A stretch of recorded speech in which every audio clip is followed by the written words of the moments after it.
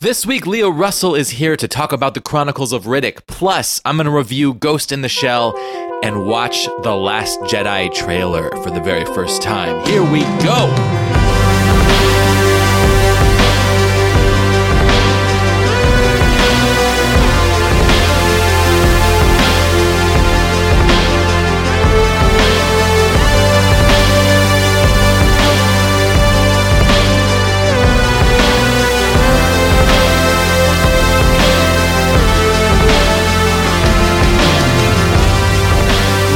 Sci-Fi. I'm your host, Jesse Mercury. I'm excited about the show this week. We got a lot to do, so let's jump into it. First off, we have to start with The Last Jedi trailer.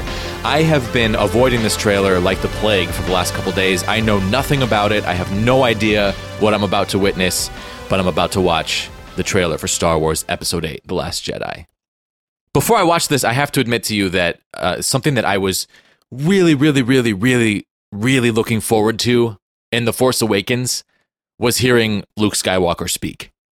And obviously that did not happen. So I'm just weirdly curious about what Luke Skywalker is going to sound like now. Because, I mean, obviously Mark Hamill sounds very different than he did when he shot these movies when he was young. And Mark Hamill is known as a voice actor. So I'm just super curious. Is he going to sound just like Mark Hamill? Is he going to have like a I am a Jedi, like that sort of a thing going on? I don't know. I've just been really curious about that, just because his voice is so different. So to not hear him talk in The Force Awakens was actually kind of upsetting to me because I was so excited about that. But then, you just put that excitement on the back burner and wait until that shit actually happens for real. And I think he might speak in the trailer. So that's why I bring this up, because I haven't seen this. I don't know what's coming. But I wanted you to know that that's what I want out of this trailer. I want to hear Luke Skywalker talk. This actually reminds me of when I saw the trailer for The Force Awakens for the first time, and it was like a religious experience. I was at work, and I happened to see that the trailer was out, because let's be honest, I was on Facebook.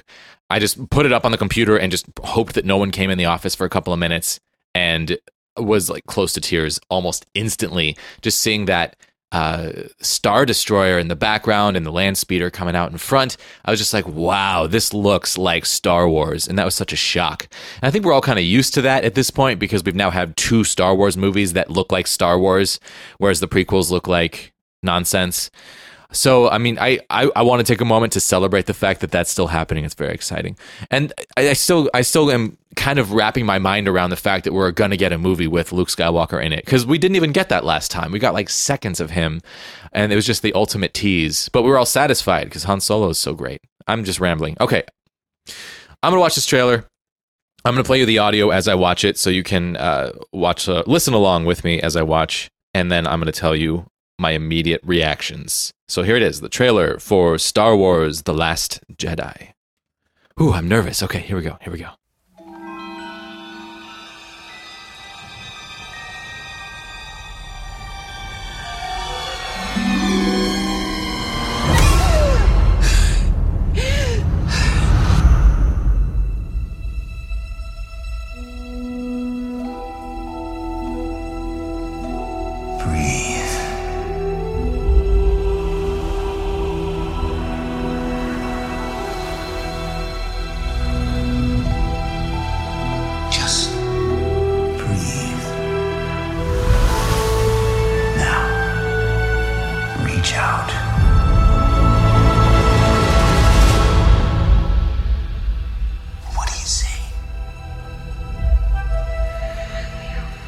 Light.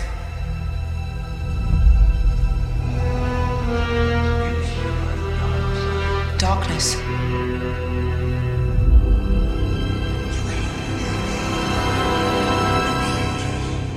A balance.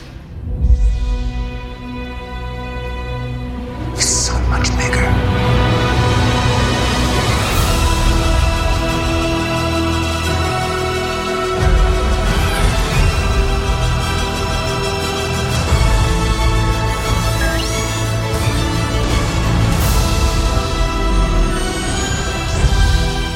One truth.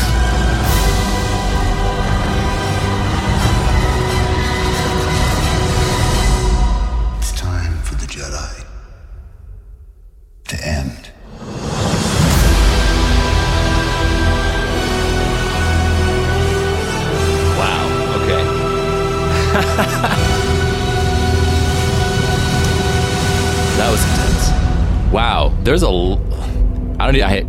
I thought it'd be a good idea to watch this and record my reactions, but now that I'm doing that, my reaction is just duh. I don't even know what to say.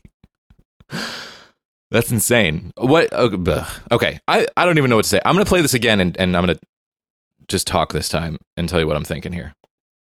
Obviously, like the first thing that I noticed after what I was just talking about is that the very first thing you hear is Mark Hamill speaking as Luke Skywalker, which is so cool. But you don't even really get to see his face as he's talking, so there's still that layer of mystery of what's this performance going to be like that's still intact, and that's exciting to me. Obviously, the beginning of the trailer really, really makes me think of Luke training on Dagobah with Yoda. And I think what we're all kind of expecting is a movie in which Luke takes over that sort of Yoda position. And that's what this trailer looks like for almost the entirety of it. I love that shot of the rocks floating when Rey feeling the Force. But it looks like that's what it's going to be for the whole trailer until you get to the very end. And Luke says it's time for the Jedi to die. And it's like, what does that mean? That kind of throws everything that I'd assumed about what this movie was going to be into question, which is really exciting. So this shot, there's like books on this weird shelf, I think, and a light. And there's the symbol in the books. So I'd be very excited if maybe Luke has found... I love that shot of them like from far away with the lightsaber training going on. Oh, and this looks like pod racers almost. It's really interesting. We get to see some of the other characters. Anyway, so I'd be really excited if we get into the sort of Jedi lore, the back story of the Jedi, the history of the Jedi. Because, I mean, obviously the prequels were a long time previously, but we don't really know where the Jedi Order came from or how it was founded, at least in a way that's official in canon. Yeah, so what does that mean? Time for the Jedi to end? Because my reading of the prequel trilogy is that, you know, there's this whole prophecy about bringing balance to the Force, and Darth Vader, Anakin Skywalker, makes that happen by destroying the Jedi, basically, by wiping out almost all the Jedi, so then we have a similar amount of Jedi and Sith at the end of that story. You know, Yoda and Obi-Wan are left alive, and then the Emperor and Vader. And yes, I'm sure there's others out there, but, you know, as far as the main storyline are concerned, those are the only ones we know about. So what I have assumed for sure is that after Return of the Jedi, Luke decides to return the Jedi Order to strength. And it seems like he tried to do that, and then Kylo Ren was one of his students and turned bad, and then maybe he abandoned the whole idea. So this trailer is making me think that maybe Luke Skywalker has lost faith in the Jedi Order in general and has maybe done some reading and research and found some of their old texts, and maybe it has a crisis of faith of some kind. That's my initial guess as to what we might get based off that trailer. So Luke going through a crisis of faith, going to hide off in the woods somewhere, or in this cave on this island, and then this person shows up, Rey shows up with Force ability, wanting to be trained, and then maybe he has to be convinced, he has to like get over his crisis of faith and learn to believe in the Force again. Not that he doesn't believe it's real, but maybe he doesn't believe that being a Jedi and using the Force is even a force of good anymore. That would be interesting. I'd be super, super down if that's where this is going. So I saw 0 things in that trailer that I disliked. That's 100% A+ trailer for me. That was very exciting. The Star Wars trailers are incredible. I mean, I'm really kind of impressed by them in general. I did avoid some of the Rogue One trailers because I didn't want any spoilers, but the trailer, like the first trailer for Rogue One, was all I needed to see because it was so incredible. I was 100% on board to go see that movie. This trailer, I feel the exact same way. This was incredible. It was interesting how I really felt like I was getting a sequel to The Empire Strikes Back for the first half of the trailer. I'd kind of forgotten about, for a second, about, you know, Kylo Ren and Poe and Finn. I wasn't thinking about them until you see their faces later in the trailer. I was only thinking about Luke Skywalker training a Jedi. That's like all I have on my mind when I'm thinking about this movie. I love the new characters. I love the new storyline, but the continuation of the Jedi Order or the lack thereof is the part of this that I'm most fascinated by, I would say, because, you know, the idea of being a Jedi has just always been such a big deal to me, like from being a kid to being an adult. It's just, I don't know, the coolest thing. I want to be a Jedi. That'd be sweet. So I hope the Jedi are still out there. Anyway, Last Jedi. Can't wait. Last week I went to see Ghost in the Shell with Andy. So Andy's parents actually own a theater in Ballard. So if you've ever been to the Majestic Bay Theater, That's Andy's family that owns that. It's so fucking cool. And I'd never been there before. Because as you now know, I have like intense mold sensitivity, as I talked about in the last couple episodes. So I'm afraid of old buildings, and the Majestic Bay looks like an old building. It looks like an old theater, and I see that from the outside. And I'm like, oh wow, that looks cool. I wish I could go in there. It's probably old. I'd probably get sick, because most old movie theaters, when I go into them, I do get sick and have to leave, and it's really annoying to have to go back up to the front and say, hey, I'm sorry, I just walked into your theater and it's a little musty smelling in there, and I'm getting sick, and I have to leave. Can I have my money back? And I have done that a couple of times, and they're usually pretty cool about it. The first time I went to Cinerama, I actually had to leave. It was to see The Hobbit when the first Hobbit movie came out, and yeah, I couldn't be in the theater. They have since like torn it apart and redone it, and now it's one of my favorite places to go, which is really exciting.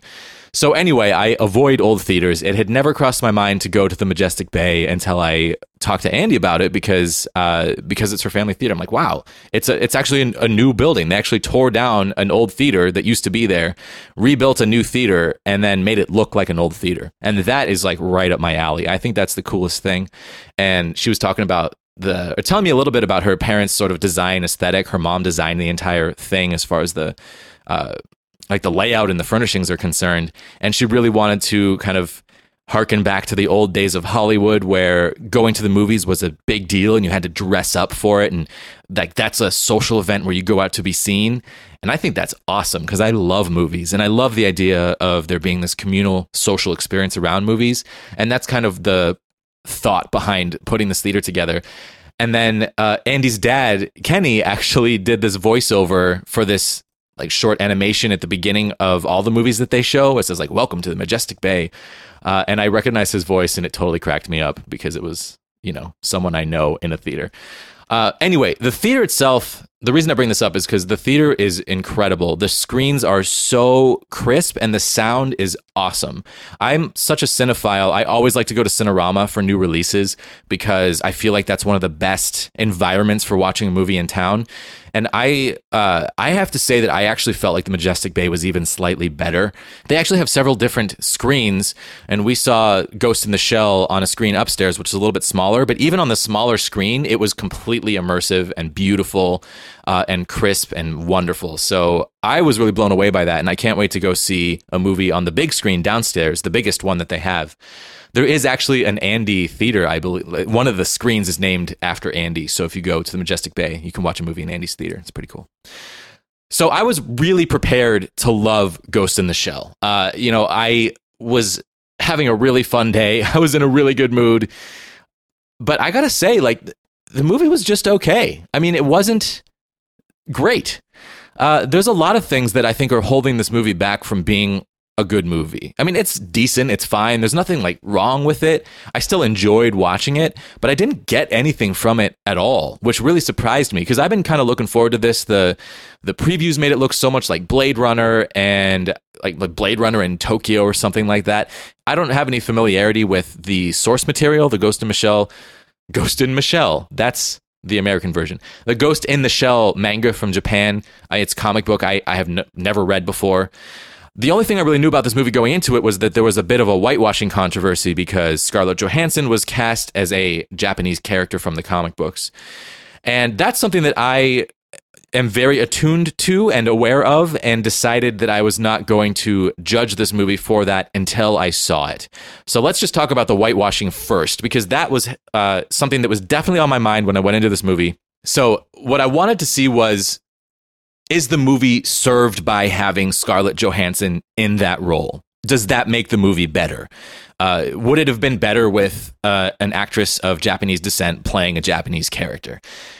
And I wasn't prepared to make judgment on a movie that I'd never seen. The whole idea of doing that to me is kind of crazy, because if you haven't seen something, then how do you know what it is? Like that movie Great Wall with Matt Damon, there was a lot of complaints about whitewashing in that, but I haven't seen that either, but the director was saying that him being white is part of the story and important to the story, because I believe the director is Chinese, telling this story about the Great Wall of China. So that actually sounds kind of interesting to me, and that's something that I'd like to see before casting judgment upon whether or not it's guilty of whitewashing. So this movie, I've seen it, and I am now ready to render a verdict that I do actually think it is guilty of whitewashing, because it actually made less sense for that character to be white in this movie. It made less sense than if she had been Japanese. And it bothered me. And I like Scarlett Johansson a lot. I think she's awesome as Black Widow. I've seen her in a handful of other things that I can't even remember right now, but remember liking her. Like, I've never disliked a performance of hers until Ghost in the Shell, because it just kind of fell flat for me. The premise of the movie is that there's a character played by Scarlett Johansson who is a human brain in a robot body. At the very beginning of the movie, we see this brain being implanted into a robot body. So Scarlett Johansson is constructed.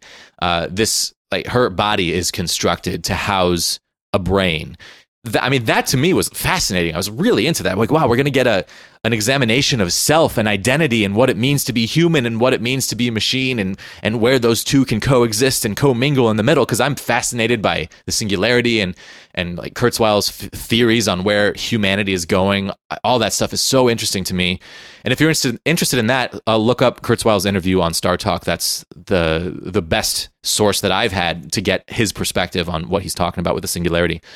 So I love Altered Carbon. Altered Carbon is like this cyberpunk masterpiece, and this movie seemed so similar. I mean, on the surface, it's very similar. The idea that you can transfer your consciousness from one body to another is straight out of Altered Carbon by Richard Morgan, which they're making a TV show out of, which is very exciting.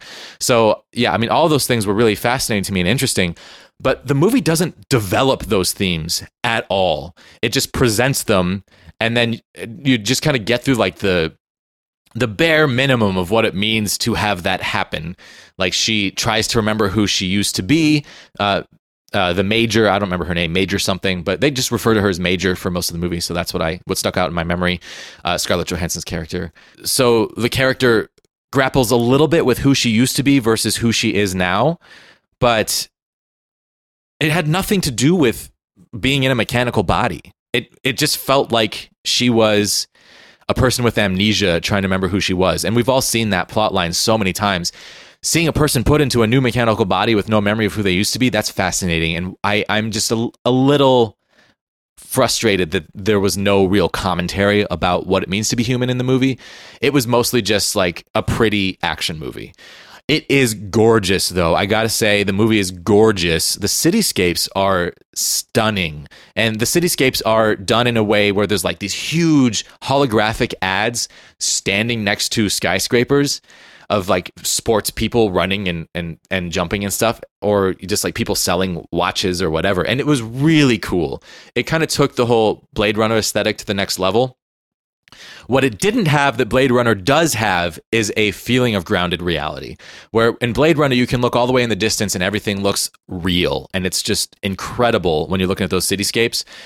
Ghost in the Shell looks like CG. I mean, when you look deeper, it looks like CG. And so I loved it. I mean, I love the visual aspect of it, but it doesn't sit in a way in my memory that makes me really care about it or want to see it again, because it felt kind of empty inside, which is kind of, an interesting statement for the movie Ghost in the Shell, a movie about having a soul inside of a mechanical world. The movie doesn't feel like it has one.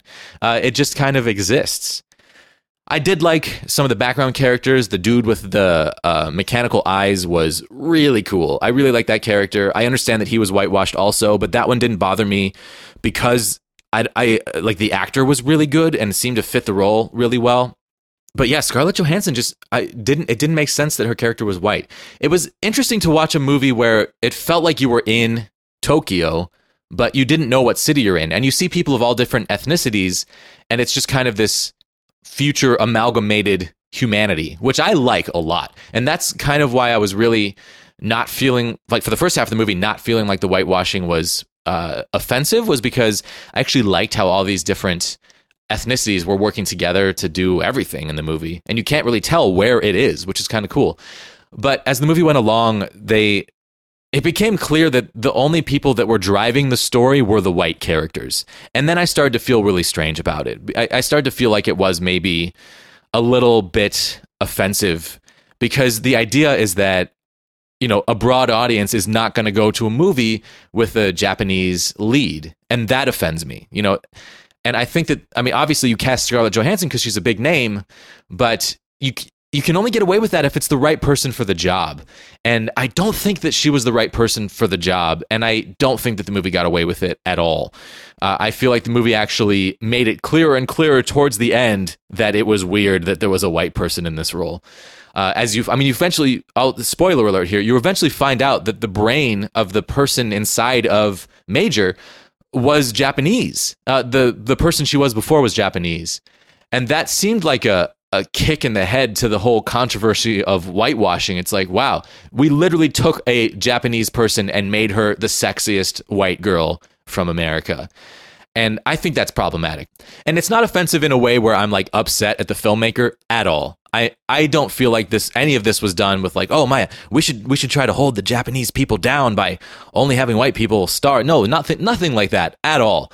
But the problem here is that Hollywood doesn't allow people of color to have a chance. That's the issue, is that if you have a Japanese role, look for the next big star. If you don't have someone to fill those shoes, which we don't because they're not given a chance, like take a chance and find someone unknown and cast them in the movie and let the strength of the movie speak for itself. This movie felt like one that had a lot of studio interference that prevented it from being a true artistic vision. So they're trying to make a tentpole movie and make money, but I really feel like the movie fell flat. And I think that the whitewashing was part of that. I think that it would have been better if there were leading Japanese characters. I think that would have been a better movie. I am super interested in the idea of showing a future in which race is not questioned, but we got that with The Expanse, and they're doing it right on The Expanse because they still show classism of the Belters, the Earthers, and the Martians, so you still get a sense of a divided humanity, so you can tell a story about trying to put humanity back together, which is what I think The Expanse is doing. I've only seen the first season so far, but I fucking loved it. I loved it. I watched it twice back to back because it was so cool. And I think that right now, because of the current political climate and the current racial tension that's all over the world at this point, if you're going to tell a story that originated in Japan, tell Americans a little bit about what it is to be Japanese. Tell us a little bit about what it's like in Japan and the values of Japan, and give us some boots on the ground insight into what it means to be from another culture, because the easiest way to learn that is through movies. Because not everyone can move to Seattle and see what it's like to live in a multicultural environment. Even though Seattle is still very white, it's much more multicultural than where I grew up. So not everyone can do that. So some people need to see it on the big screen. Some people need to see other cultures. And that's why whitewashing is a problem, because when you don't show other cultures, you don't get over this sort of natural fear of the unknown that people have towards other cultures. Because other cultures, they're literally just people. I don't know if you know this or not. They're just people. You can be afraid of people, and that's something you can work through. But if you're afraid of someone from a specific place and not another place, then you need to question whether or not you have racist thought inside of you, because it's okay to say that maybe I do, and that's something you can work on. That's cool. That's a good thing. That's a positive thing to do. And this movie had the opportunity to do that. It had the opportunity to tell a fucking awesome cyberpunk story, from a Japanese point of view. And that would have been cool. And we didn't get that. We got an Americanized version of a Japanese story. The other thing that bothered me about this movie is I was very uncomfortable with the feminist side of this movie. I really tried to understand the female point of view more, because I'll tell a funny story about this. I live on Capitol Hill. There's a large gay community on Capitol Hill. And one day I was walking by the Cuff. I used to live a block away from the Cuff. And the Cuff is a gay bar. And it's awesome. I've been there. It's great. I love it. But there's a lot of big dudes that hang out there. We're talking leather daddy status. And sometimes they leer at people as they walk by. And I experienced being leered at, where I overheard two men talking, two men that were very large. They could easily hurt me or hold me down. I saw him make direct eye contact with me. One of the men, he made direct eye contact with me, and then said to his friend while still looking at me, "Do you like that?" And nodded his head at me. And then his friend said, "Of course I like that." And they were talking about me, and it scared the shit out of me. I'll be totally honest. I've never been talked about in a sexual way by a stranger on the street before, because this happened right out front of the bar as I was walking home. So I felt this weird, intense fear that I'd never experienced. And I had this light bulb go off in my head. It's like, oh my God, this is what women feel every fucking day.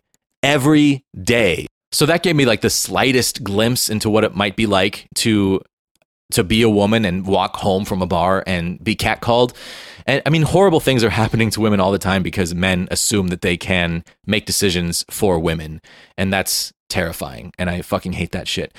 And this movie was about a woman. So I wanted this movie to have a feminist statement behind it. I wanted this movie to feel like it was about a powerful woman who was powerful in her own right and made her own decisions. And that it's not even close to that. First of all, they put her in this suit that makes it look like she's naked. I mean, it's kind of her skin as a robot. I think that she has like camouflage skin, so she can, if she's naked, she can make herself invisible. But when she's naked, I mean, she looks pretty much naked.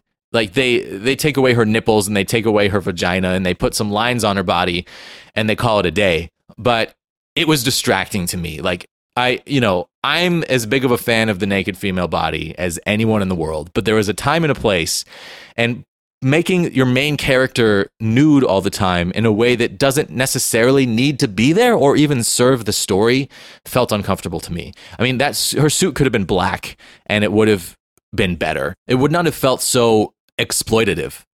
I mean, I felt like her character looked like that because someone was horny. I'm just being honest. And like maybe that comes from the original comic book, but I don't know. I have no idea. I wasn't wild about that. Which is funny to say because it was like she's incredibly attractive and it was hot. I feel like that detracted from the message of the movie. And it just made the whole thing uncomfortable to me. The idea that they took this Japanese woman who was dying and they put her brain into the hottest white woman ever and then made her naked. Like, what is that, And yeah, the movie is trying to say that that's not necessarily a good thing, but the movie still did it. Like, the movie did it and made it enjoyable to watch. And that's on you, movie. So that made me uncomfortable.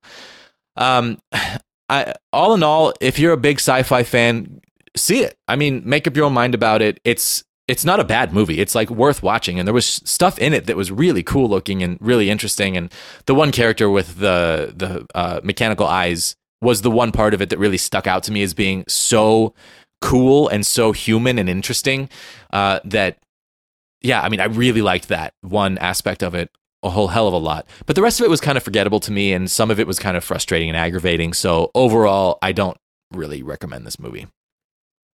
All right, so my conversation today is with Leah Russell. We watched The Chronicles of Riddick. I've never seen the movie before, so she came over. We chatted for a bit. We put the movie on, and then we talked some more. You know the drill. That's what we've been doing recently on the show. I like it a lot. It's a good format. So we're going to get to that in just a couple minutes. I do have to say a couple of thank yous.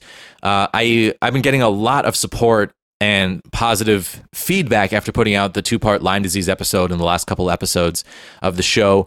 I got a couple of emails that were really touching to me. One from Adrian about visibility for being chronically ill and the fact that, most people try to hide that. And it is important to be out there and say that you are sick sometimes just so people don't stigmatize it as much. So, so that was really nice to hear that had been a positive thing for her. And then also extra special thank you to Adrian, who is now my newest Patreon supporter, which means that she has access to the exclusive Sci-Fi Project podcast, which you can find at patreon.com/sci-fi project for $2 a month. And it goes to supporting this show and keeping what you're listening to right now on the internet and keeping it going. I also have to say a special thank you to my friend Justina, who I know through pinball. She's actually a really, really good pinball player, so I see her at tournaments. I was really surprised to hear from her after the Lyme disease podcast came out, and I want to read you a little bit of what she wrote to me. She said, I don't know you too well, but I have a close family member who went through a similar ordeal with Lyme disease, but was very withdrawn during the worst of it and maybe caused us all a little more heartache because of it. So listening to you talk about it was super helpful, and even though not all experiences are the same, it has given me a bit of insight into what she was going through. I can't wait to listen to everything else you've put out. You've officially got a new listener. That's awesome, Justina. I hope you like science fiction. I know how hard it is for family members of chronically ill people to deal with it, because it's, being sick is one thing, but watching someone be sick is completely separate. And they're two different skill sets, you know? You have to learn to deal with each of them in different ways. And I think a lot about the relationship between empathy and understanding, because I think a lot of people are naturally very empathetic, but don't necessarily understand what someone else is going through. And then it actually becomes very difficult to be empathetic for someone when you don't know what they're thinking and feeling and can't really help. But on the other hand, when you are going through something that personal, it's very hard to talk about it because people look at you funny. They look at you like you're weak and like there's something wrong with you, and they look at you with fear because you represent their own mortality. So oftentimes it's easier to not even bring these things up. So I see both sides of that, and I see how both sides of that are extremely difficult.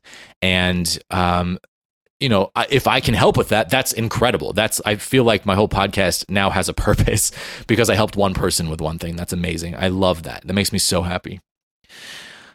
Speaking of purpose, back in episode 69, Leah Russell came on the show, and we decided to talk about all of the Riddick movies, the Riddick trilogy with Vin Diesel. So today we're continuing that tradition with the Chronicles of Riddick. It's not really a tradition if it's only going to happen 3 times, but yeah, we're talking about the second of the Riddick trilogy, Chronicles of Riddick. So let's get into our conversation with Leah Russell.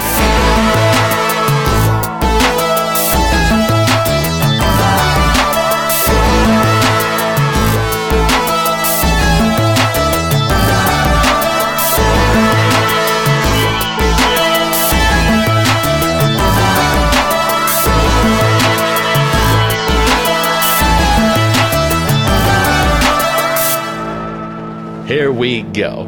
So excited. Leah Russell, welcome back. Thank you very much. So excited to be back. So we're going to watch Chronicles of Riddick. This is my first time ever seeing this as well as Pitch Black last time. Oh, man. Yeah, this is I think I saw it one other time many moons ago.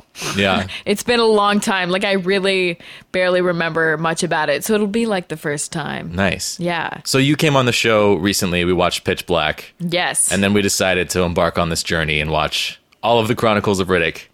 And here we are. Yep. These movies are named things that are very hard to discuss because the second one is called The Chronicles of Riddick, but all 3 of them together are kind of referred to as The Chronicles of Riddick, and then the third one is just called Riddick, and that's confusing. And what we're watching right now is also called The Chronicles of Riddick. So there's just a lot of repetition within all of the titles. Yeah, it's very confusing. And then Pitch Black has nothing to do with anything else.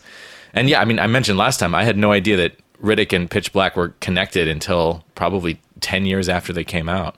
Yeah, it took a while for me to figure that out as well, actually. Yeah. I was like, wait a second. Yeah. So I have no idea what we're getting into. I know nothing about this. Like, normally, I mean, even with Pitch Black, I knew that Vin Diesel was going to be like a badass action star and that the lights on the planet were going to go down at some point. Mm-hmm. But that's all I knew. Chronicles of Riddick, I know nothing. I know that Vin Diesel's in it. I know that he plays the same character. We know one thing is going to be true in this movie. What's that is that Vin Diesel's voice will be awesome. That's so true. His voice and his muscles will be popping. Can count on those 2 facts. You're right. Sometimes I just don't think, you know?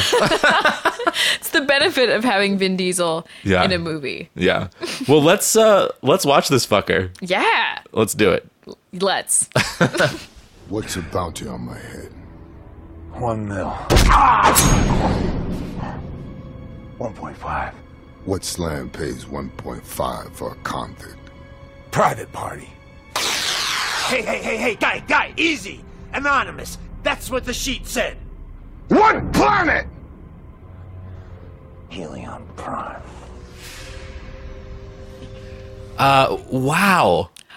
That was awesome. That was awesome. It was so great. I love that movie. I couldn't even believe how much fun that movie was. I questioned several times throughout the movie. I was like, is this movie as awesome as I think it is, or am I really stoned? Yeah, I was, but no, it's actually awesome. Yeah, I kept trying to usually criticism comes up pretty easily as I watch something. It's like I don't necessarily look for it, but I just kind of have that eye from it. Thank you, theater school. But I really don't have much bad negative things to say about this movie. Yeah, I thought it was really well put together. I totally agree. I was really impressed by how much was happening and how I was following all of it. Yeah. Like, you don't usually see a story that's that epic and have it make that much sense. I mean, a lot of things in the movie don't quite make sense, but they're the things that you're supposed to know. You do know, and all you can the different follow everything. plots. Yeah, all the different layers of plots totally tie into each other. and they were really well. And they were all cut necessary. back and forth, you know? Too. Yeah. Like when we were on the prison and you look back on the ship with Carl Urban and Tandy Newton. Yeah. Like there was just enough of them cut into when Riddick was in prison to keep both Totally. storylines going. Yeah. And it was so interesting to watch It was this after really seeing... well paced. It was really well paced, totally. It was really interesting to watch this after seeing Riddick because Riddick was kind of awkwardly... I'm sorry, after seeing Pitch Black. Because Pitch Black was kind of awkwardly paced and awkwardly edited. Yes. And this looked like... I mean, you could feel that it was like the same person... Yeah, because it behind was the the same scenes, sort the of same type of vision. style Yeah. in a lot of ways. Yeah. Yeah, but it was like a real version versus like a student version, you know? Yeah. Like he was learning how to make a movie when he made Pitch Black, and then when he made Chronicles of Riddick, he was knew ready. he knew what he was doing. He had a bigger budget to work with. Yeah. He had time to really fully work this out. Yeah. And the vision came together. Totally. That being said, it was still a total B movie, and I love that about it. Yeah. Yeah, my only criticism is that they did not need to make every single woman in the movie, including Judi Dench, yeah. a sex object. you know? Yeah, that's also part of this director's style, for sure. Totally, absolutely. It's like over sexualized. Like the women are badass and interesting characters, but completely over sexualized. Totally. Yeah, like Jack, aka Kira, was so badass. And it did help a lot that she was so Yes. badass. But then there was that badass girl that was on the mercenaries the ship. ship. Yeah, and she was just like, they kept cutting back to her boobs for no reason. Like, Yeah. they just show close up of her boobs randomly every time she was You're around. like, look at them. Look at those boobs. Look at them titties. It's really strange. Besides that, I fucking loved this movie. I was watching it, and first of all, it was so different from what I expected. Yeah. Because it was worlds different from Pitch Black. Pitch Black is Yes. kind of like this gritty, like indie movie. Totally. And this is like Chronicles of Riddick really is like epic. very epic. It's like The Mummy meets Stargate. Yeah. It's really it's a weird combination of styles, but for some reason Riddick, the character, still feels like he fits inside of both worlds of both movies, and it was kind of jarring at first to be in such a different type of world than what we saw in Pitch Black. Yeah, exactly. It's like in Pitch Black, we saw such a teeny tiny little corner of this world that isn't even really totally. relevant to the rest of this story. Yeah, totally. Except that it introduces these characters and these relationships Yeah, and sets up the character of Riddick. totally. It was so cool to kind of like peel back the story back an entire layer, like a huge macro layer of universe that we got to see in this movie. Where in the first movie, you assume that everyone's from Earth and that the pilgrims are all from Earth, but they're not. They're from this planet that we get to see in Chronicles of Riddick, which was so cool. Yeah, and you also think Riddick is human. It's like you kind of get the impression that he's like superhuman, but in this, I thought I remembered when we were watching Pitch Black, I remember thinking like, oh, I thought Riddick wasn't quite human, and he's not. He's Furion. He's Furion, yeah. Which was super cool. Yeah, that's the one. I really liked that. I was a little confused about why that other Furion guy that you meet 2/3 of the way through the movie, helps saves Riddick and then kills himself. That was very confusing. I was trying to think of a justification, and what I came up with was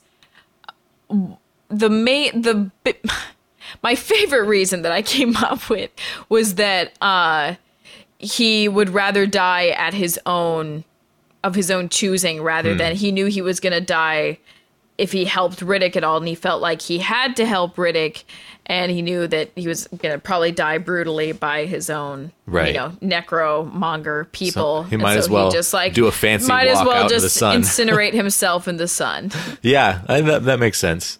Well, okay, let's back up. we're so excited to talk about this that we're getting way ahead of ourselves. Let's talk about the plot first of all, and just kind of like quickly rehash the plot in case there's people listening who have no idea what we're talking about. Which surprisingly, people do listen when they haven't seen the movies. That's interesting. It's actually kind of cool. Yeah. Like I've done that on other podcasts where they talk about something that I didn't think I'd want to watch.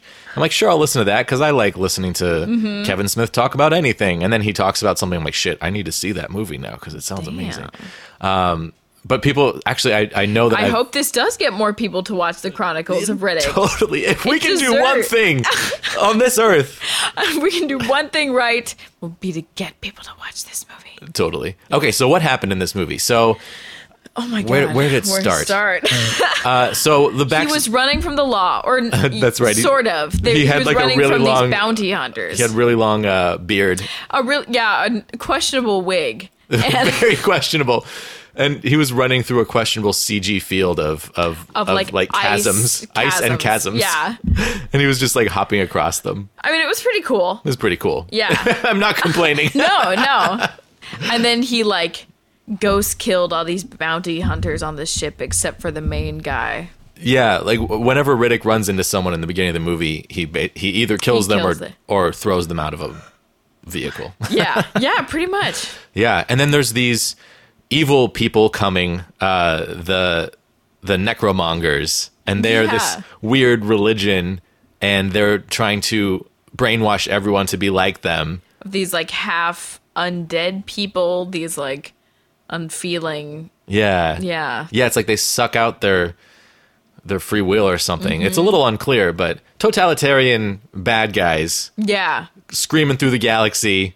They preaching some fucked up religious rhetoric. Yeah, and preaching going around some bad killing shit. people. Yeah, and then Riddick ends up having a giant price on his head. It was placed by the Holy Man from Pitch Black, which I thought was so cool to bring that character back and have him be the reason that Riddick ends up back in the mix of things. The priest guy put the bounty on Riddick's head to bring him back to the planet because he needed his help because he knew the necromongers were coming to destroy the planet. Right. And he'll do anything to save his wife and daughter, and the only thing he can think of is to call Riddick, the most dangerous man he's ever met. Yes. It's a cool story from that side also. Yeah, totally.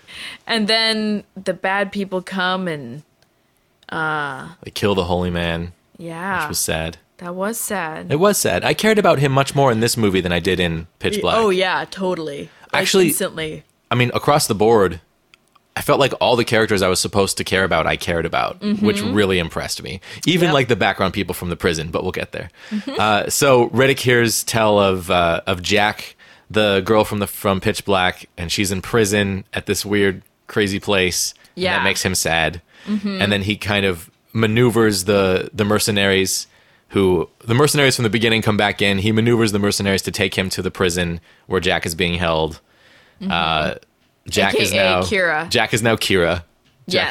And Jack is hot now. Jack is real hot now. And also very badass. Yeah, very badass. Played by this actress who was a recurring character on Angel.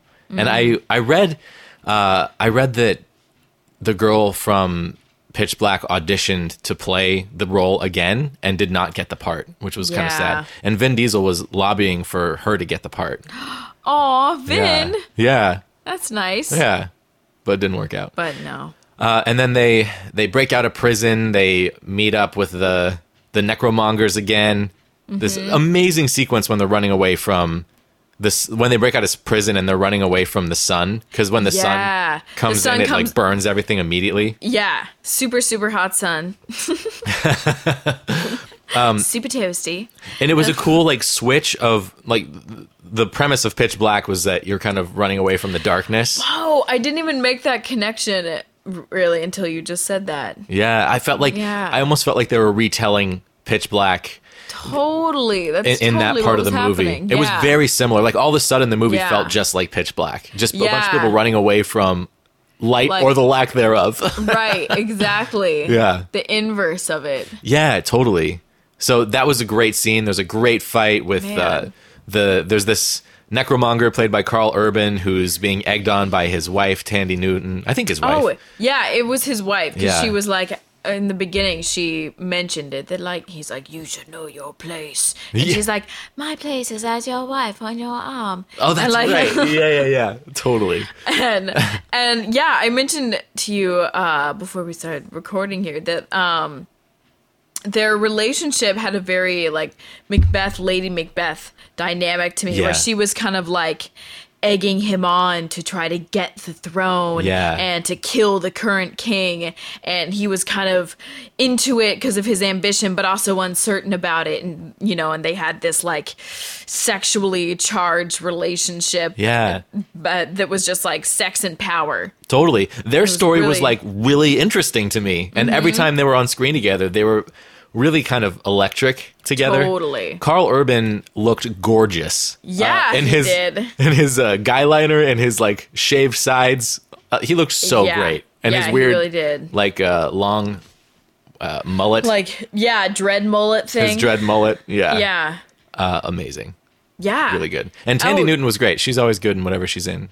Yeah, she was awesome. Like, such a snake-like and, like, interesting character and Yeah. so sexy. Very sexy. The Yeah. two of them together, So sexy. so sexy. Woo, I totally believed it. I know, me too. I totally believed their dynamic. It was Totally. great. They like she was like sticking her tongue in his mouth, like Their all tongues the were way in. all over each She other's was, mouths. They were in like and skull around each fucking other. him with her tongue. Oh yeah, I know. He licked her tongue back, but she was like, Yeah, like all up in there. I was like, get it. yeah, and you can't fake that. That's not Oh. CG.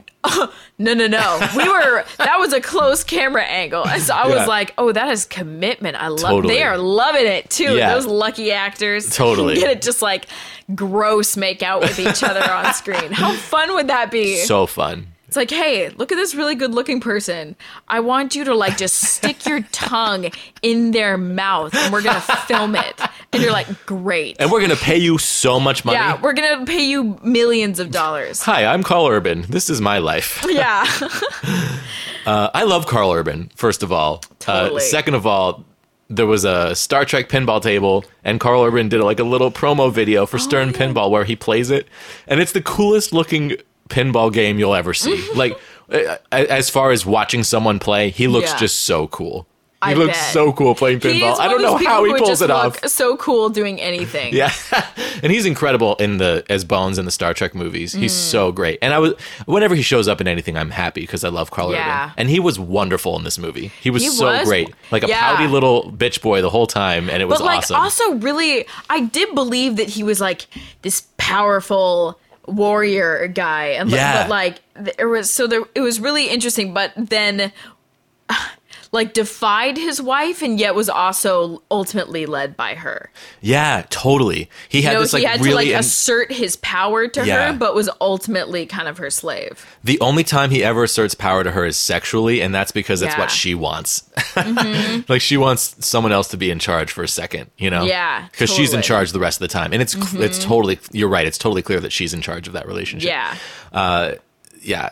It was really good. He's also like seems dangerous. Yeah, he doesn't exactly. seem like weak. He seems very No. strong, and maybe like I couldn't decide if he was going to become an ally of Riddick at the end when he tried to overthrow the leader, or if he was going to end up being the big bad at the end. I couldn't figure it out the whole movie. Yeah. Which was awesome. It was unpredictable in a way that was very refreshing. Yes. In a way that Pitch Black was also unpredictable because you can never tell, is Riddick actually going to save anyone's life or just leave everyone to die? Right. And you question it over and over and then continually are surprised by what he chooses to do. Yeah. I felt that way about Carl Urban's character in this movie, where you couldn't, like, he could go either way and it would make perfect yeah, sense. I could have seen there being like a big showdown between him and Riddick at the end. We were telling the story, so wait, where did we leave off? So they fight when the sun is coming, then they go back to the planet from the beginning. That's right. Helios or something? And they Something like that. Helion? They have Helion. Helion. That was it. And then that's where the final showdown happens. Riddick ends up killing the supreme leader and Yep. becomes the leader. Yes. And then Carl Urban's character just gets down on his knees in front of Riddick, which was interesting. yeah, because they all are now like they're still bound by their like religious, like by their conversion, Right. You know, And you keep what you kill. I love that was the last line. yeah, There's you this keep what you kill. this like running theme going through the movie that you keep what you kill, and then Riddick kills the leader and then keeps his religion. Yeah, and that's how it ends. And then like keeps his kingdom. Yeah. His like all the people bowed down to him. It was this really cool moment because like Riddick. Should we give away this big spoiler? Do it. Okay, it's happening. So Kira dies very so tragically, sad. and it was really sad. I really felt for Riddick. I was like, that was the only person he ever loved. Yeah. And he like had this moment where he like covered his eyes and like stumbled backward, and he like sat into the throne. Yeah. And that's when everybody, you know, kneeled down to him, and when he kind of like lifted his hand, he realized what had happened. And it was Yeah. this really interesting moment of going from this like devastating loss to this realization of like ultimate power in a way, like this Yeah. huge amount of power suddenly at his fingertips. And yeah, he's been someone who's been on the run or locked in chains. Yes. The whole time we've known him. Yeah. That's been his life. And then all of a sudden his life completely flips, and now he's in charge. Yeah. Just through like random death ritual in this weird religion that he has no part of at all, and now he's Right. leading. And that's such a cool way to leave off the character, because the character's so interesting, and putting him in Yeah. interesting situations is fascinating. Yes. And I just can't now wait to see the third I'm one. so excited to see it. Yeah. Oh man. Okay, so that's the story. So let's talk about how awesome it was. Yes. I want to talk about Riddick as a character, Yes. like coming out of the first movie, and then throughout the second. So coming out of the first movie, he has that moment right at the end of like real humanity, Right.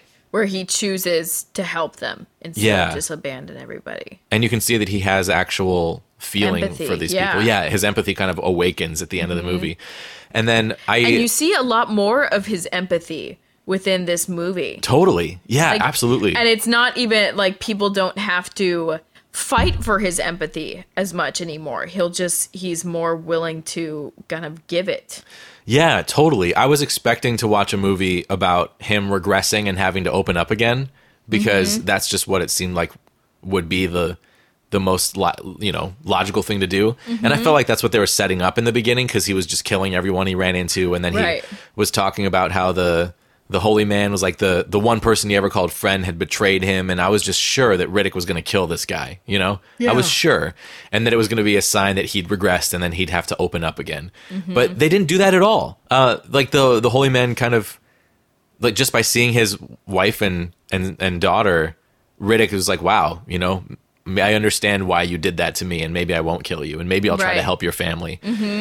Which was not what I expected at all. Riddick totally has a soft spot for kids. Yeah, definitely. Yeah, for anyone who hasn't had a chance. Yeah. Ooh, Yeah. I like that. He seems to be all about people making their own chances. Yes. And if they Exactly. like, if they can't keep up when they're running away from the sun, if you can't keep up, you die, you know? Yeah. But you have the chance to get there, and that's all that matters. Well, and he said that, and then there was that interesting moment when they were going up the cliff and the sun was coming up, and he was helping people Yeah. up. That moment stood out to me because of that moment in Pitch Black. I was thinking, like, oh, you know, he's not just leaving these other stragglers behind. He's not just saving him and Kira. You Right. know, yeah. he was choosing to even, you know, try to help other people's chances and put his own life at risk. Yeah. So do you think what happened to him in Pitch Black changed him and stuck? Yes, and I also think that once, since Kira was around, like having those influential people around him seemed to open up his capacity for empathy. Yeah. Yeah, like when he's in prison, he almost makes a friend. Yeah, That beardy guy who, you know, they like confront each other when Riddick first gets to prison. He says, you know, you're going to spend the rest of your life here. And then Riddick slowly proves to him that he can do anything and he's going to get out. And then the other guy kind of has this grudging appreciation, which turns to turned to almost a friendship Yeah. before he's killed. It was really interesting. It was really interesting to see Riddick wanting to make friends, you know, because he's Yeah. such a loner character. He just kind of goes place to place. First, hooks up with some people temporarily, but then he leaves them behind again because he's too dangerous to be around.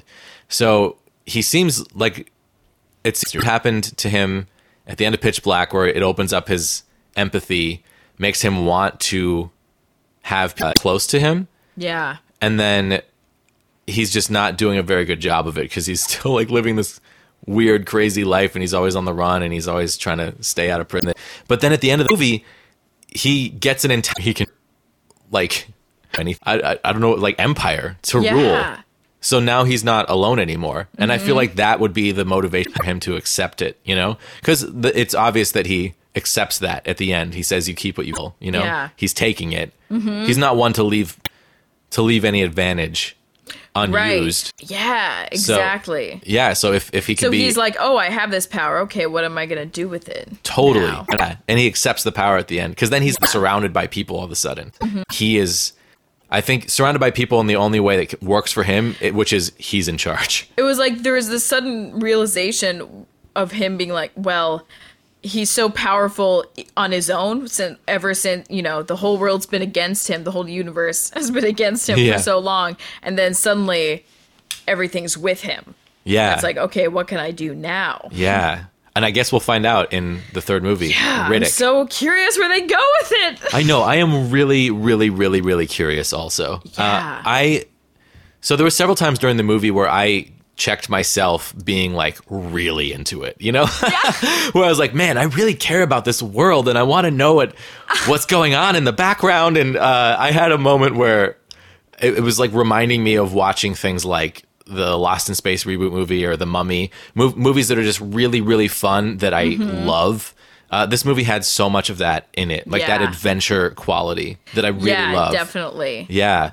But I mean, it also had great like sci-fi stuff. I mean, it was a little, maybe a little thin on the sci-fi. It was more along the lines of fantasy, I would say. Yeah, exactly. I Yeah. agree with that.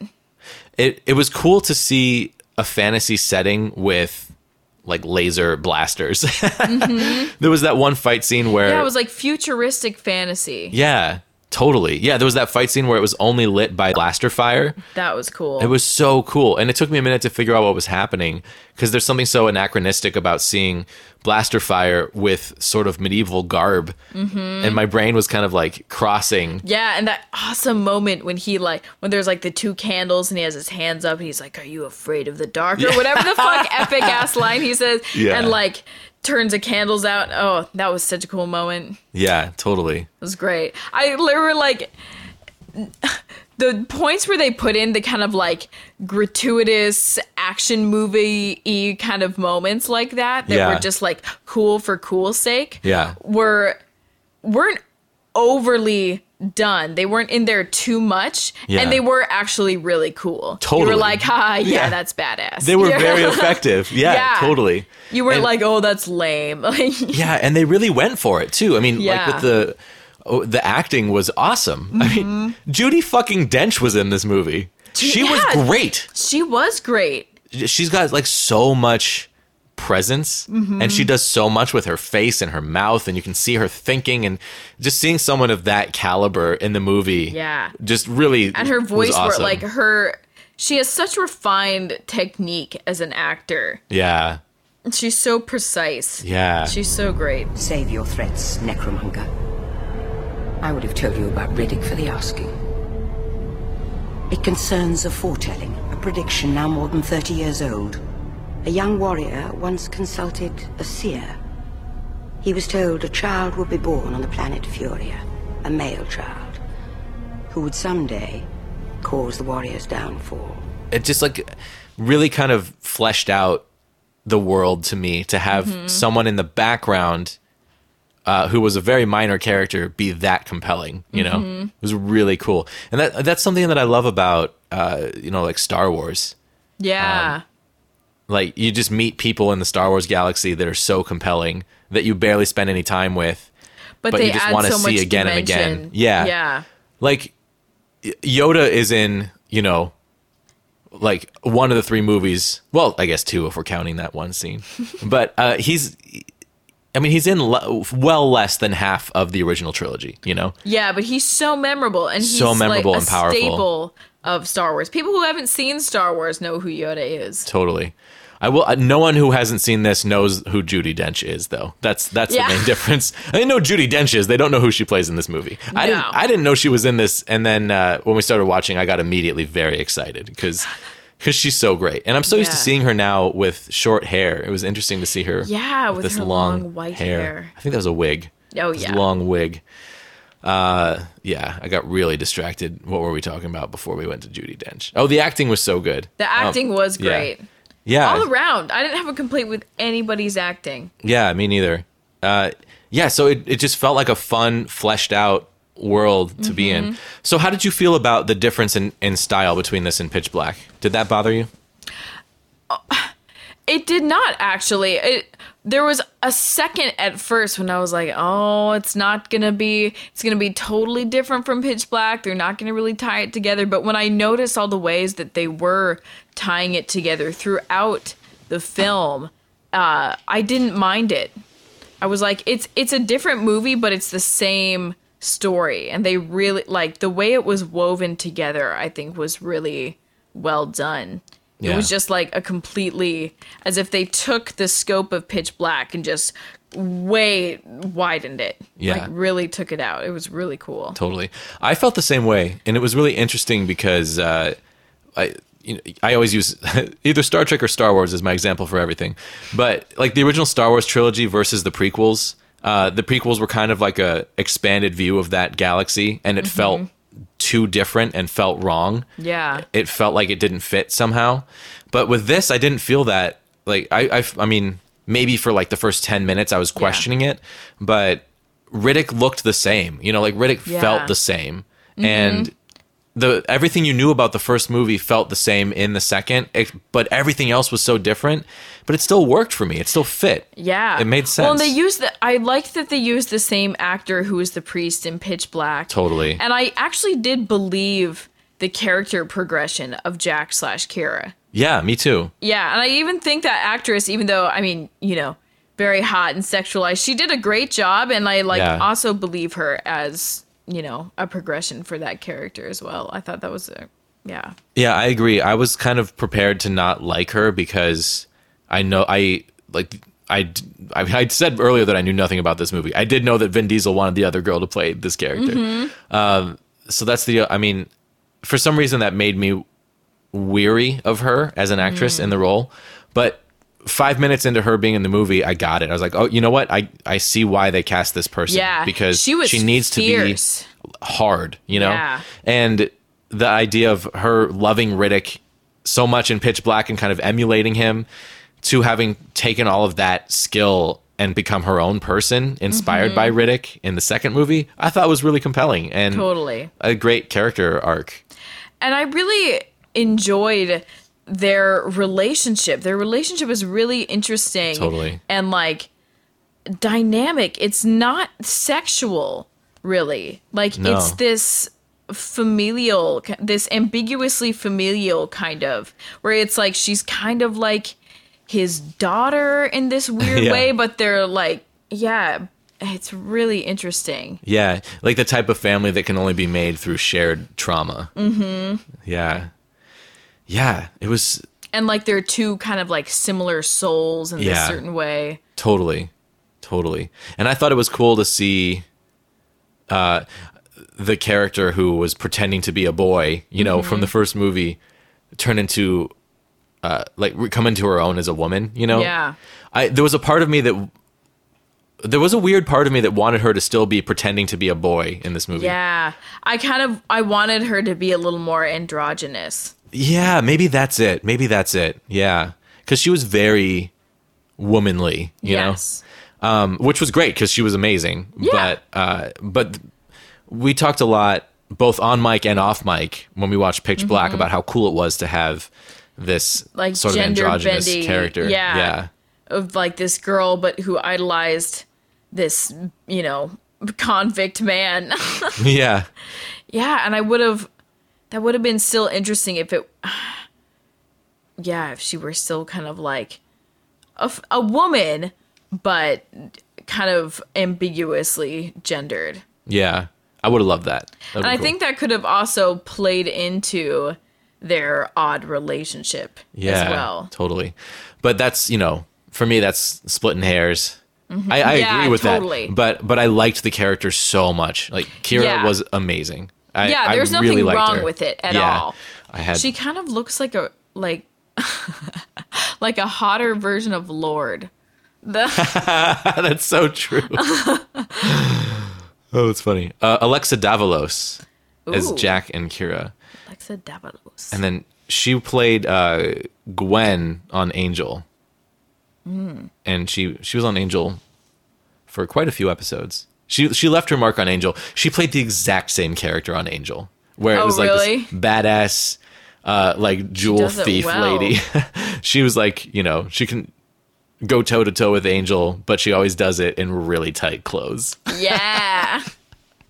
Hell yeah. Yeah. The movie left me feeling so satisfied. Yeah. It was really satisfying. What is it that's so satisfying about it? It's hard to put my finger on. I think it's because, they had so many layers. I really do think it's the thickness of the plot, but that everything is resolved in a satisfying way. Yeah. There's not any like loose ends where you're like, well, wait, what about that thing? Which I feel like happens a lot in these movies where they try to go too big with a plot. Yeah. They went really big with this plot, but they pulled it off. Yeah. And that's what makes it satisfying. Like they really kind of unwrapped this huge package, but then at the end they managed to tie it all together in a pretty bow. Very well said. I agree 100%. Yeah. And that was kind of shocking to me because, like, to watch something that's I was like, oh, how are they gonna wrap all this up? But that being said, I wasn't really worried because like throughout the movie they were doing such a good job. It was like such a seamless and kind of effortless job of juggling all these different components to this storyline. Totally. And it felt weird to have that good of a story and that good of like it seemed like really good direction to me, like a good vision behind the whole movie, and not have the best special effects. Like the special effects were okay. Mm-hmm. The CG did not age well on this movie at all. Yeah. Like there was a moment where there's this like creature that reaches its arm out of a cage, and it was and it so looks really fake. Bad. It like did not even look like it was in the movie. It was like hovering above the movie. Yeah. So and because of that, the whole thing felt like a B movie because the visual effects were very B movie-ish. Mm-hmm. But it didn't matter because the plot was so driving. Yeah. And it was so interesting. I was so entertained. Like the whole movie, I'm like, this is fucking entertaining as hell. And I'm so excited to see where this goes. Yeah, it was a long movie, but it's not ever boring. No. And we watched the director's cut, which is significantly longer. Yeah. This director's cut, unlike Pitch Black, all of that I'm like, what did they take out? I felt like totally. I didn't feel like there was anything unnecessary. Totally. And I usually feel like movies need to be edited. Yeah. Totally. I actually looked up before we watched it tonight which version we should watch because last time we just went with director's cut. Yeah. But this I'm like I should at least look that up. That's the least I can do to prepare for this podcast. And I read like one sentence that said that the director's cut was a much better story. And I'm like, great. I put it down and stopped reading and then picked and decided the director's cut was the way to go. And it seems to me from watching that it reminded me a lot of Lord of the Rings, and that Lord of the Rings is really long and it's really intricate, but you follow the whole plot and it takes you along with itself really well. Yes. But only in the extended editions for me. I know this maybe is like, heresy, but I was not wild about the theatrical editions of both the Two Towers and the Return of the King. Yeah. Because they cut out so much that it was really hard to kind of follow like the dramatic beats of the story. Yes. But in the extended editions, they're both like brilliant movies. So, so I'm so glad we watched the director's cut because it was so satisfying. And I would imagine that maybe the original is not quite just missing as good. A little bit. Yeah. Yeah. Because the studio just forces the director, Yeah, David it's gotta be Twohy, 2 to hours. cut some shit out. Yeah. David Twohy. I'm impressed with this guy. Yeah, me too. I was thinking that during it. Yeah. And did he do Riddick as well? Yeah. Awesome. So we get to see his third movie. I can't I'm so wait. excited. I know, I'm so excited. I love watching a filmmaker develop. It's such a cool thing to experience. Like, I recently did an episode with Ryan Casey about Richard Kelly, who made Donnie Darko, Yeah. and then Southland Tales, and then The Box. And like watching his style develop over his first 3 movies was really fascinating. But I didn't expect to feel that about these movies because they're just like popcorn action movies. But you can feel that he like had this story that he was Yeah. like, I want to tell this and I want to tell it right. Totally. Yeah, totally. I remember very early on in the movie thinking like, man, this is so different from the first one, and that's kind of jarring me, but I recognize that this is someone who wants to tell this story, so I'm going Yeah. to give it the benefit of the doubt. Because you can And, feel like, that in the movie. And I really feel like he had this whole story when he even made Pitch Black. You know, like I'd be very curious to research that. yeah, I could see that. Yeah, I could see it going either way. I could definitely see it. I could definitely see it like he's just telling this one little piece of this story because that's the cheapest to produce. Yes. Which is exactly what happened with Star Wars in 1977. George Lucas had this huge epic story he wanted to tell, and he needed to find the cheapest and easiest spot to make one self-contained story in case he never got to make another movie, in case he never got funding for the second movie. And that's why he made the original Star Wars. It's the only one that's self-contained, which is super cool. cool. Not counting Rogue One, but that's not a saga story. That's a whole other conversation. Anyway, so I almost felt like something similar was happening with this, where David Twohy, like if he had a full story, he just like sampled a little bit of it, and then maybe he'd been thinking about this character Riddick for like decades or something. And Yeah, had this whole long backstory. Yeah. Because the character seems really fleshed out. yeah, totally. I think that's the biggest strength of this movie is that Riddick seems like the exact same character from the first movie. Yeah. Like they didn't go over the top with superheroing him because he is a Yeah. superhero. But he felt like a similar level of superhero in both movies to me. Yes. It didn't feel like he was someone totally different. Like, sure, he showed some powers that we hadn't seen before, but we knew he had powers in the first movie that we Yeah. didn't understand. Mm-hmm. And now we got a little more depth into that. Yes. And then when someone like steps up to him, he's just like, fuck you. And it's like cuts him to pieces. Yep. And it's such a funny juxtaposition to see something that seems so like grand and epic, where the main hero is just like a dick and like Yeah. crass and kind of like a modern dick, not even like a space dick. He's like a devil may care kind of attitude, because he's not exactly like, he doesn't really get that riled up most of the time. He's very kind of like relaxed about it all. Yeah. He's he's not like, oh, there's like the one point where the guy, the necromonger leader almost steals his soul. And Yeah. that's like the one time he actually goes like, fuck you. And Yeah. it's great. I'm just Yeah. like, he's like, fuck you, can't take my soul. Yeah. But like, other than that, he's just kind of like, you think you can kill me? Yeah, I'll that's kill you very with my true. teacup. Yeah. Literally. Yeah, That he's happens. so chill all the Yeah. time in any situation. Yeah, and it makes him feel more dangerous because it's Totally. like, really, when you think of a character that's dangerous, they've just got ultimate confidence. It's like they don't have to prove anything to anybody, Yeah.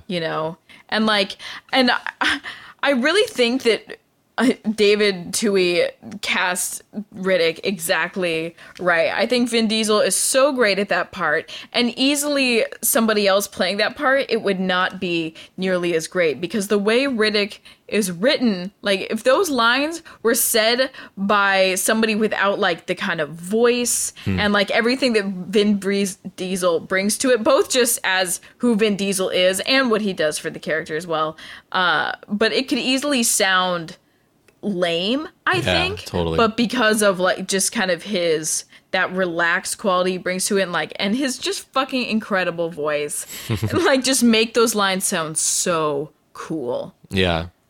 Totally. Yeah, and it really works. Yeah, it harnesses the best of 80s action movies, back before it was so cliche to have these one-liners. It just like, it doesn't care that it's cliche and goes for it anyway. Yeah. And it works. It reminds you of why movies do that in the first place. Right. Because if you can show me something awesome and then have someone say something super cool. Yeah, to It just like feels put great. a great button on that moment. You're just like, yes, and you're totally for it. Yeah, it feels so good. So you haven't seen the third one? No. Okay. Never. Wow. So where do you think the story goes from here? Oh, man. I really have no idea because there's got to be some kind of conflict again that comes up. So maybe I really have no idea. Yeah, I'd be very curious to see him try to run this religion, try to run the necromongers, Right. because they're his now. So I'm really curious to see if he sticks around, because he's not the type to stick around. Right. Yeah, it seems like he wouldn't, it wouldn't be very long before he wouldn't want that kind of responsibility. Yeah. He'd just want to go back to his isolated, Yeah. free rogue living. That's what I'm really curious about, because we've never seen him with responsibility, Yeah. Because nothing has ever, like, he's the type of person who either has to be in charge or be fighting the system, you know? He's either on the run or he's the president of the galaxy. So if he's in charge, does he stay, I think that he might. I'd be really interesting to see. That would Because I think that in his mind, no one else knows what to do ever, except for maybe Kira. I think that Kira I think that he trusted Kira to do what was right. And by his code, whatever that may mean. But when he's in charge, I feel like he might, that he's like, man, this is my chance to make sure that everyone's doing something to my code. And he might want to take advantage of that. But I feel like he would run into the fact that, like, no one else is up to that because he's this, like, superhuman and no one else can live up to his expectations. So I think he might be really disappointed with leading and get sick of it and leave. But then what? Yeah. Then do they turn their back against him? Do they have a coup? Ooh, maybe he, like, walks away and they think that he has this divine need to lead them because he killed their leader.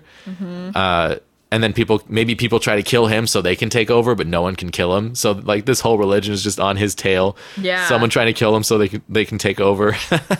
Someone's always trying to kill him. And they're falling into, like, anarchy because they don't have their, like, preordained leader or something. That could be interesting. I don't know.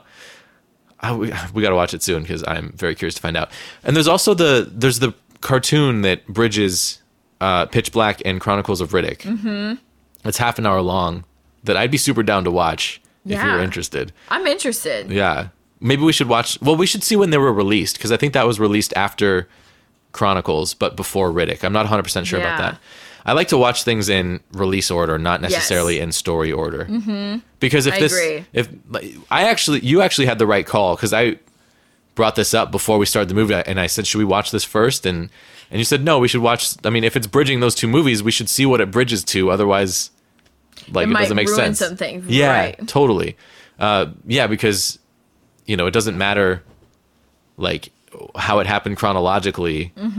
If they were making it third, then they would know that people would have seen the second one. So that's going to be taken into account in the writing and everything. Yes. Like, do you like C.S. Lewis? Do you like the Chronicles of Narnia? Have you read those? Yeah. I love those so much. Yeah. I was very saddened and weirded out to find out that it was all like Christian allegory. But I know it is weird when you. It's like it ruined a childhood thing. Just not ruined it, but totally changed it. It cast it in a different light. But I choose to. I didn't pick up on that when I read it, and I choose to interpret it the way that I interpreted it as a kid, which is not picking up on it, because I loved it when I didn't pick up on it. Although I haven't read it again since then, so maybe I should. But anyway, publishers release it out of order all the time because he wrote it out of order chronologically for what happens in the story. And then he wanted it to go back into chronological order, I guess. Or the publisher was... I can't remember if that's true or if the publisher was trying to make it easier for kids to understand or something. So when you read it, what was the first book? Was it The Lion, the Witch, and the Wardrobe, or was it The Lion, the Witch, and the Wardrobe. Okay, yeah, that's the first one he wrote. And a lot of them sell it in a set where book number 1 is, I think, The Magician's Nephew. Is that book 6? I didn't read all of them. Okay. Yeah. It's book 6 of 7 that's sold as the first book because it's the one that tells the backstory of where the cupboard came from. Or the wardrobe. I was thinking of Indian in the Cupboard for a second. Oh my God! That movie, that's been a long time since I've thought about that movie. Did you read the books for that? The No. books were great. I only saw the like strange live action movie. I definitely saw that too. I liked it a lot. I liked it too. Yeah. Yeah, but anyway, so like reading the Chronicles of Narnia in the order he wrote them was amazing as a kid because you're just kind Yeah. of filling in more of the story forwards and backwards as you go Whoa. along, and it's That's- really cool. Yeah, that's really interesting. Yeah. So I was frustrated that I was frustrated that the order was changed. I think part of the reason was because there's like the kids from The Lion, the Witch, and the Wardrobe that are in most of the books, but not all. So I think they reordered them so that those kids were in chronological books, like back to back, when they were actually in books that were split up around like The Magician's Nephew and Yeah. is that the right one? I don't remember. The one with the I don't remember. Whatever book 6 was called. Anyway, so yeah, long story short, watching Riddick stuff in the order it was released is a great idea. Yes, Yeah. definitely. So then we'll figure out if the cartoon or if Riddick is next, and then we'll do that next. It'll be amazing. Yeah, hell yeah. I can't wait. Oh man, the Chronicles of Riddick. What a saga. Yeah. What a fantastic movie. Highly recommend. Highly recommended. Better or worse than Pitch Black? Better. I agree. Way better. I agree. I enjoyed it so much more. Oh yeah. 'Cause And I like Pitch Black. Yeah, I like Pitch Black too, but I loved Riddick. Yeah. I love the Chronicles of Riddick. I could see why someone would like Pitch Black more because it caters to a different audience. Yes. The part of me that loves The Mummy and Lost in Space was overjoyed to watch this movie today because it like and Stargate, it like tickled that same part of my brain that's just, you know, over the top action adventure sci-fi. Yes. Love it. It's so great. Whereas Pitch Black tickled more the part of my brain that likes Alien, where it was Yeah. kind of like this intense. It was much more of a monster movie. Yeah, totally. And And a that was thriller cool. Yeah. rather than a fantasy epic. Yeah, totally.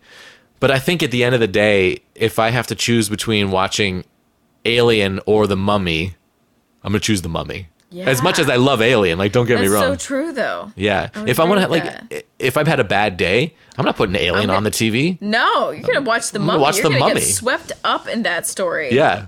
We're going back to Hamanatra, bitches. Yeah.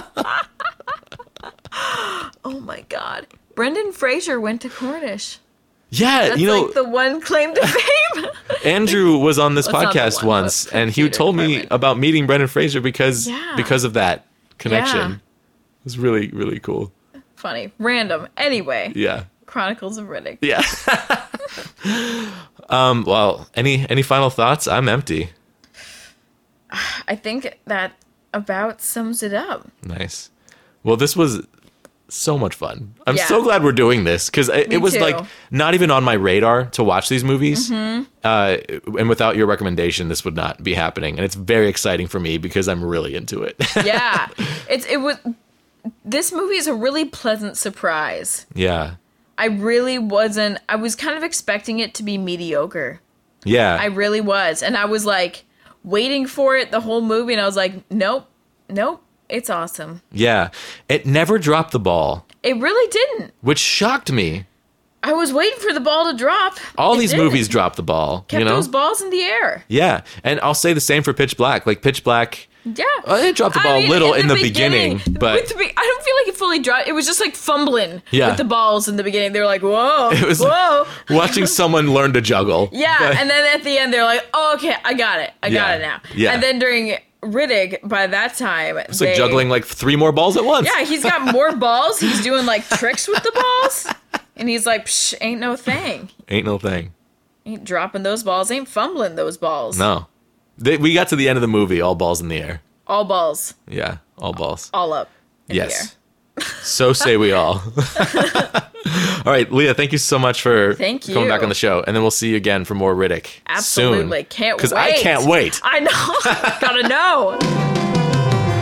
All right, my friends, we are at the end. Thank you so much for joining us this week. This was a super fun episode. A whole lot of shit happened.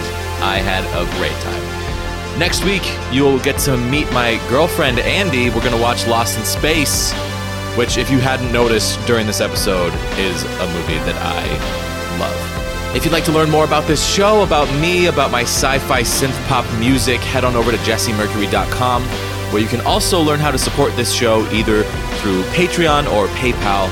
Your support is greatly appreciated. Your assignment this week is to watch the premiere of Doctor Who, because it was fucking wonderful. It was so goddamn good. So go watch that shit. That's going to do it for this episode of Sci-Fi. You're a wonderful nerd for listening to this, and I appreciate you. See you next time.